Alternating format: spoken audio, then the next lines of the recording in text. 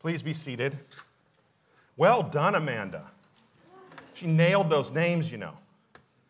Good morning, St. Peter's Fireside. It's a joy to be with you. My hope is that it's a joy for you to be with me, but time will tell. My name is Richard, and I'm on staff here at St. Peter's. I want to extend a warm welcome to any visitors we've had. I've had the pleasure of meeting several already.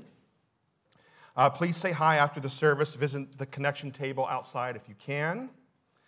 Speaking of visitors, for some reason, my mother and sister are here this morning, and it's my sister's very first time in Canada. Now, I hope we can all give these lovely Americans a flavor of Canada. You know, our beautiful landscapes, incredible wildlife, polite people, hockey obsession, maple syrup, beavers and moose, and passive aggressiveness. Now, we have just entered what the church calls ordinary time. Isn't that exciting? Right? Ordinary. But today is anything but ordinary. 6 people are being ordained this evening at St. John's, Vancouver, and we hope to see many of you there. Who knows, I might even show up. And speaking of not ordinary, we look at Paul's brief letter to Philemon this morning, Paul's shortest letter. Now, I've been told that we've never heard a sermon on this letter here at St. Peter's Fireside, ever. You know, and why not? Rob gets to preach about money last month, and I get to preach on slavery. You know, see, not ordinary. So let's kick off ordinary time with a not-so-ordinary passage. This morning, we'll look at Paul's brief letter to Philemon, and we'll focus on 3 things: the story, Paul and slavery, and the moral of the story. But first, why don't we pray? O Lord, we ask that the Spirit power us towards unity with our brothers and sisters in Christ. Keep us from the idols that divide us, that we may focus on your kingdom. Amen. Now, there are 3 characters in this story. You wouldn't know it because Amanda mentioned maybe 8 or 10 names. But there are really 3 characters in the story here: Paul, Philemon, and Onesimus. Paul is an apostle of Christ. He was a former Jewish leader who led persecutions of Christians. He had a powerful encounter with Christ on the road to Damascus in Syria. He then founded churches and ministered to Gentiles, scandalous, which it was at the time. You know, Gentiles, non-Jewish people. He wrote a number of letters to these churches, and these make up a big chunk of what we call the New Testament. Philemon is one of those letters, though he wrote this one to a particular individual and not a church. It's important to remember that Paul was in prison when he wrote the letter to Philemon. I'm sure you picked that up during the reading. Now, Philemon is the recipient of this letter. We know that Philemon is a follower of Christ and that he owns slaves, which means he was the head of an ancient household. Now, I don't have the time to get into it, but the name Philemon, does anyone know where that comes from? Not even Paul Tresco. I thought you did your degree in classics, my friend. The name Philemon comes from Greek myth. Now, the myth is a fascinating story about showing hospitality to the outsider, and it ends in a similar way to Sodom and Gomorrah story. If interested, I encourage a Google search. Don't ask me after the service, because I won't remember most of it. But it is a fascinating story. Now, there's one final character to our story, a very important one, Onesimus. Not the easiest name to say for us, Onesimus. This young man is a slave, and not just any slave, a runaway slave. He ran away from Philemon and ran to Paul. In verse 18, it's implied that Onesimus stole from Philemon on his way out the door. Now, this was common for runaway slaves in the ancient world because a life of destitution was basically awaiting them. It was kind of known if a slave was to run away, they were probably going to take some of the owner's stuff with them. So these are the characters. But before we move into the moral of the story, I want to briefly discuss Paul and slavery. Now, there are 3 or 4 passages in Paul where he requires slaves to obey their earthly masters. But before we go canceling Paul, some context. Slavery was a sad staple of the ancient world, but it was a staple. Now, some slaves enjoyed pretty good living conditions as important members of households. Many, however, suffered abuse and exploitation, and this was especially true of women and children. It was also not uncommon for slaves to be freed. That's kind of helpful in the context here of this story. So a few more points about Paul and slavery. First, abolishing slavery in the ancient world would have been unimaginable. It was built into the very fabric and the very system of ancient society. Which doesn't mean it's right, I'm just saying. Second, in 3 passages, Paul advocates kind treatment of slaves by their masters. Eventually, Paul thinks, this should lead to making the slave a freed man or freed woman. Third, in 1 passage, Paul urges slaves to seek their freedom if able. Fourth, Paul includes slave trading on his list of immoral activities. Paul's not a lover of slavery. You're a slave trader, you're immoral. Okay? Fifth, Paul envisions a radical change in the master-slave dynamic, which is what the letter to Philemon is about and what I'll be focusing on for the rest of the sermon. A radical change in the master-slave dynamic. So, Paul was not a slave abolitionist, but the ethics of slave abolition is unimaginable without Paul. Paul's ethics lays the groundwork for the end of slavery. And this is not just a common view among Christian scholars, but among many scholars. Paul's ethics lays the groundwork for the eventual end of slavery. It's not really over, but we'll talk about that later in the sermon. And all of this, my friends, takes us to the letter to Philemon. Now, I'm going to focus on verses 8 to 22. In verses 8 to 10, we read this. Though I am bold, this is Paul, though I am bold enough in Christ to command you to do what is required, yet for love's sake I prefer to appeal to you. For my child Onesimus, whose father I became in prison. Paul is saying, look, Philemon, I could just command you, but I'm going to appeal to you instead. Because Philemon, by the way, it's important to know, Philemon and Onesimus are both Christians. We have a Christian master and a Christian slave. Okay? Now, Paul could have dropped the I'm an apostle of God card, but instead he played the out of brotherly love card. Now, I think we can learn from Paul's posture here. In verses 12 to 14, we read that Paul is sending Onesimus back to Philemon. But it's implied that Philemon will then send him back to Paul. Here's what Paul says. I'm sending him back to you. I would have been glad to keep him with me in order that he might serve me on your behalf during my imprisonment for the gospel. See what Paul's doing there?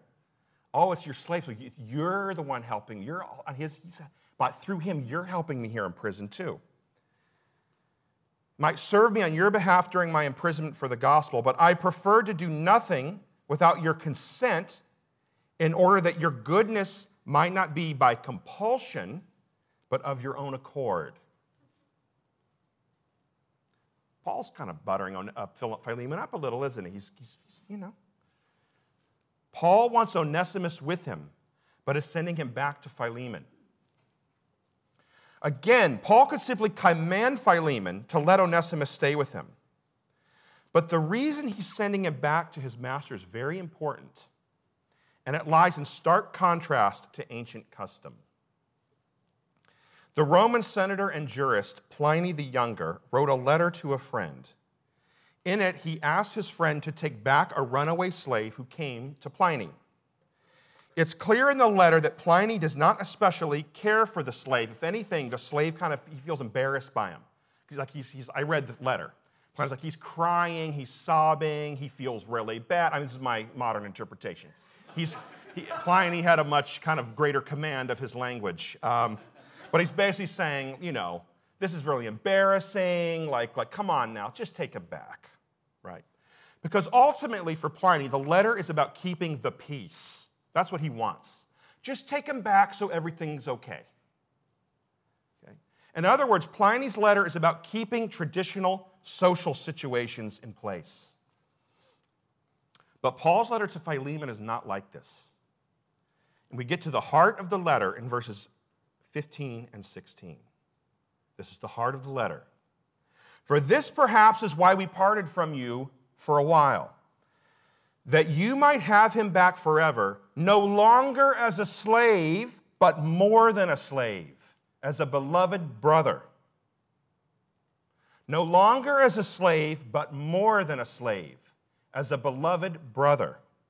Especially to me, but much more to you, Philemon, both in the flesh and in the Lord. In Paul's letter to Philemon, Paul is expressing a radical truth. We are to practice Christian unity across traditional boundaries. We're to practice Christian unity across traditional boundaries. That's going to be the heart of the sermon the rest of the way. Here, the traditional boundaries are master and slave. Other traditional boundaries include race, ethnicity, sex, economic class, and much more. Pliny is wrong. He wants to send the slave back to preserve traditional boundaries. Just take the slave back and we can all go back to the world as we know it. Paul is sending Onesimus back to change the nature of traditional boundaries. To change the nature of traditional boundaries. And we see this theme of unity in other of Paul's letters. In Galatians, Jew and Greek should be unified in Christ. There's neither slave nor Greek, nor Jew, nor male nor female, etc., etc. In Philippians, part of the whole, which we just heard a sermon series on, one of the themes is that the church should be unified in Christ even in a pagan and imperial context. Unified. Paul is giving us a new picture of koinonia, or fellowship. In other words, the Christian community should do things differently. That's what Paul is telling Philemon. Paul is appealing to Philemon to put Christian unity first in his relationship with Onesimus, which at the time, that's a radical proposition. He's asking the slave owner to put his Christian unity first in his relationship with Onesimus. First, a brother in Christ, before there's anything to do with their master-slave relationship. So here's what does Paul mean? What does this look like? Paul asks Philemon to accept Onesimus back and not punish him. He asks the master to receive the slave as if he were Paul himself. Did you catch that? It's like I'm coming back. Treat him as you would me. Onesimus is a reconciled brother in Christ, though still a slave. Paul then asks if Philemon can send Onesimus back to him. And Paul implies that in sending Onesimus back, he will gain his freedom. Here we see Paul seeking to transform how Philemon and his slave see the world. He wants to change their thought forms from pagan to Christian. They are to enter the story of Scripture, the story of Christ, the God-man who redeems all, no matter your social rank or position. Paul's vision of the church is one of reconciliation, fellowship, and mutual aid. We forgive each other. We commune and break bread together, and we care for each other when there is need. The church should be a place where clergy should be determined by love, devotion, and spiritual and intellectual gifts. They should not be chosen on social status or grouping. Boy, has that hit home recently. In other words, Christ's kingdom subverts the social dynamics of the ancient world. And my friends, it subverts ours as well. We live in an age of intense division and fragmentation, don't we? It's kind of the story of the era. There's little togetherness and unity.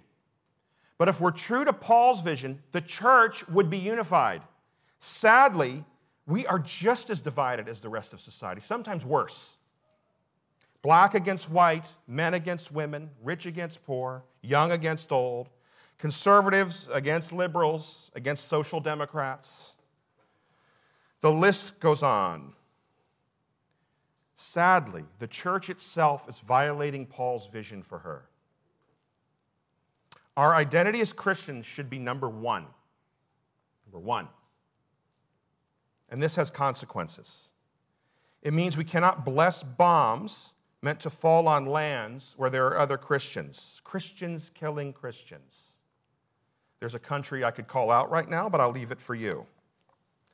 It means rich Christians have equal standing with poor Christians in the community. Equal. That's koinonia. It's fellowship. It means Christians who vote for the political party you hate have equal standing with you in the community.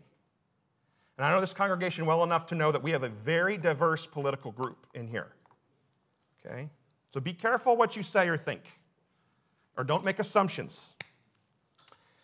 Now, I want to close by exploring a line of thought that runs very deep in our faith. I say I want to close. It'll still be another 20 or 30 minutes. Okay, I'm joking, 40. I first discovered it in a book called Being Human by Rowan Williams. So we might ask the question, why does God grant Onesimus equal standing with Philemon? Why? What's at the root of all this? Friends, we are related to God before we are related to anything or anyone else. In other words, our fundamental relationship is with God. And not just me and you, but everyone. That's what it means to be made in the image of God.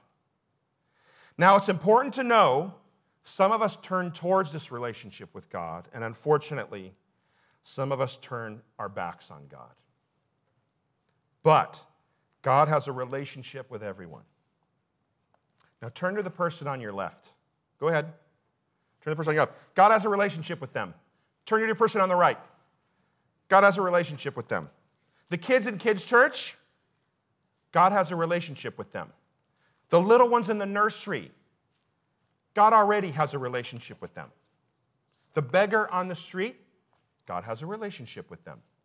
The opioid addict who's almost completely bent over while standing, God has a relationship with them. Our fundamental relationship is to God. And this has important consequences. It means we can never fully master and control others. It means we can never fully master and control others. We all have a dignity and worth that cannot be given or taken away. Not really. Our worth does not depend on how useful we are to others. I want to say that again because that is very deep in our culture. Our worth does not depend on how useful we are to others. That person, their worth does not depend on how useful they are to you or to me. They already have worth, and they've always had worth. And this includes a poor, runaway slave like Onesimus. Freedom and control are, I think, the two words that most define our era. We, especially in the West, we want unlimited choice. We want to be able to walk into rain or shine and have 50 different choices of ice cream. Some of you know this is a pet peeve. Just choose one. It's ice cream. It's going to be good. Right? Like, just, and if it's not to your liking, get the one you want next time. We want unlimited choice. But because we're sinners, we need to control the consequences of our free actions. We have all this freedom, but then we mess up, and then bad things happen. So then we seek to control it. Freedom and control. Okay? They're kind of meshed together. We use technology these days for that purpose, to control. Other people become things for us to control, so they don't impinge on my God-given right to do whatever the hell I want. even if it leads to my own personal hell and the hell of those around me. Okay? Friends, this is not God's vision for us. God is the giver of freedom in Him. Our relationship, our fundamental relationship, is with God through Jesus Christ and the Holy Spirit. But we often use traditional boundaries of race, sex, and class to control who is in and who is out. But my friends, this is not for us to decide. This is one of the main themes of Jesus' teachings in Paul's letters, and it's the main theme of Philemon. No longer a slave, but a beloved brother. No longer a slave, but a beloved brother. Onesimus and Philemon have the same status in God's eyes. But this doesn't just mean they are spiritual equals. It's better than that. Paul is telling us that they have equal worth and equal value. Period. Not just spiritually. Period. And that means our slave societies need to change. It means we have to fight to end slavery wherever we find it. And we find it still today in shocking numbers. I believe there's still 60 to 70 million slaves in the world. I actually might be underplaying it. So we have here in Paul and in his letter to Philemon, we actually have the roots of freedom and emancipation. They're found in the fact that we are made in God's image, that each of us has a fundamental relationship with God that no one else can touch, no one else can master, no one else can manipulate, no one else can control. Each of us has worth and value. Think of Dietrich Bonhoeffer in the concentration camps. How massive amount of control the Nazis would have had on him. They can't control his relationship with God, much as they want. They can't touch it. They couldn't touch it. Friends, I'm asking each of us, myself included, to practice unity. Because we're all equal in the eyes of God, right? We need to practice unity. And I know it's hard because people are hard, aren't we? We can be real tough on each other. We have differing opinions on things, politics, worship music style. You know, some of us in here really enjoy chant, like medieval Gregorian chant. Do you know that? I'm just saying, there's a lot of opinion. Sermon length. Some of you are, Richard, you're already going too long. Some of you are like, I want more. Who the next lead pastor of a church should be. We have temperament and personality differences. I just don't click with that person. Fine. It's okay. We, and I mean all of us, have fears and insecurities, and these come out a lot with others, don't they? Am I worthy or will I be rejected? But we're called to unity despite all of this, because we have a relationship with God that cannot be controlled or touched by anyone else. It can't be controlled because of our race or sex or economic class or political opinions or temperament. We are called to turn our face towards the God who first loved us. And we're called to love and support and encourage, sometimes in difficult ways, those who've turned their back on God.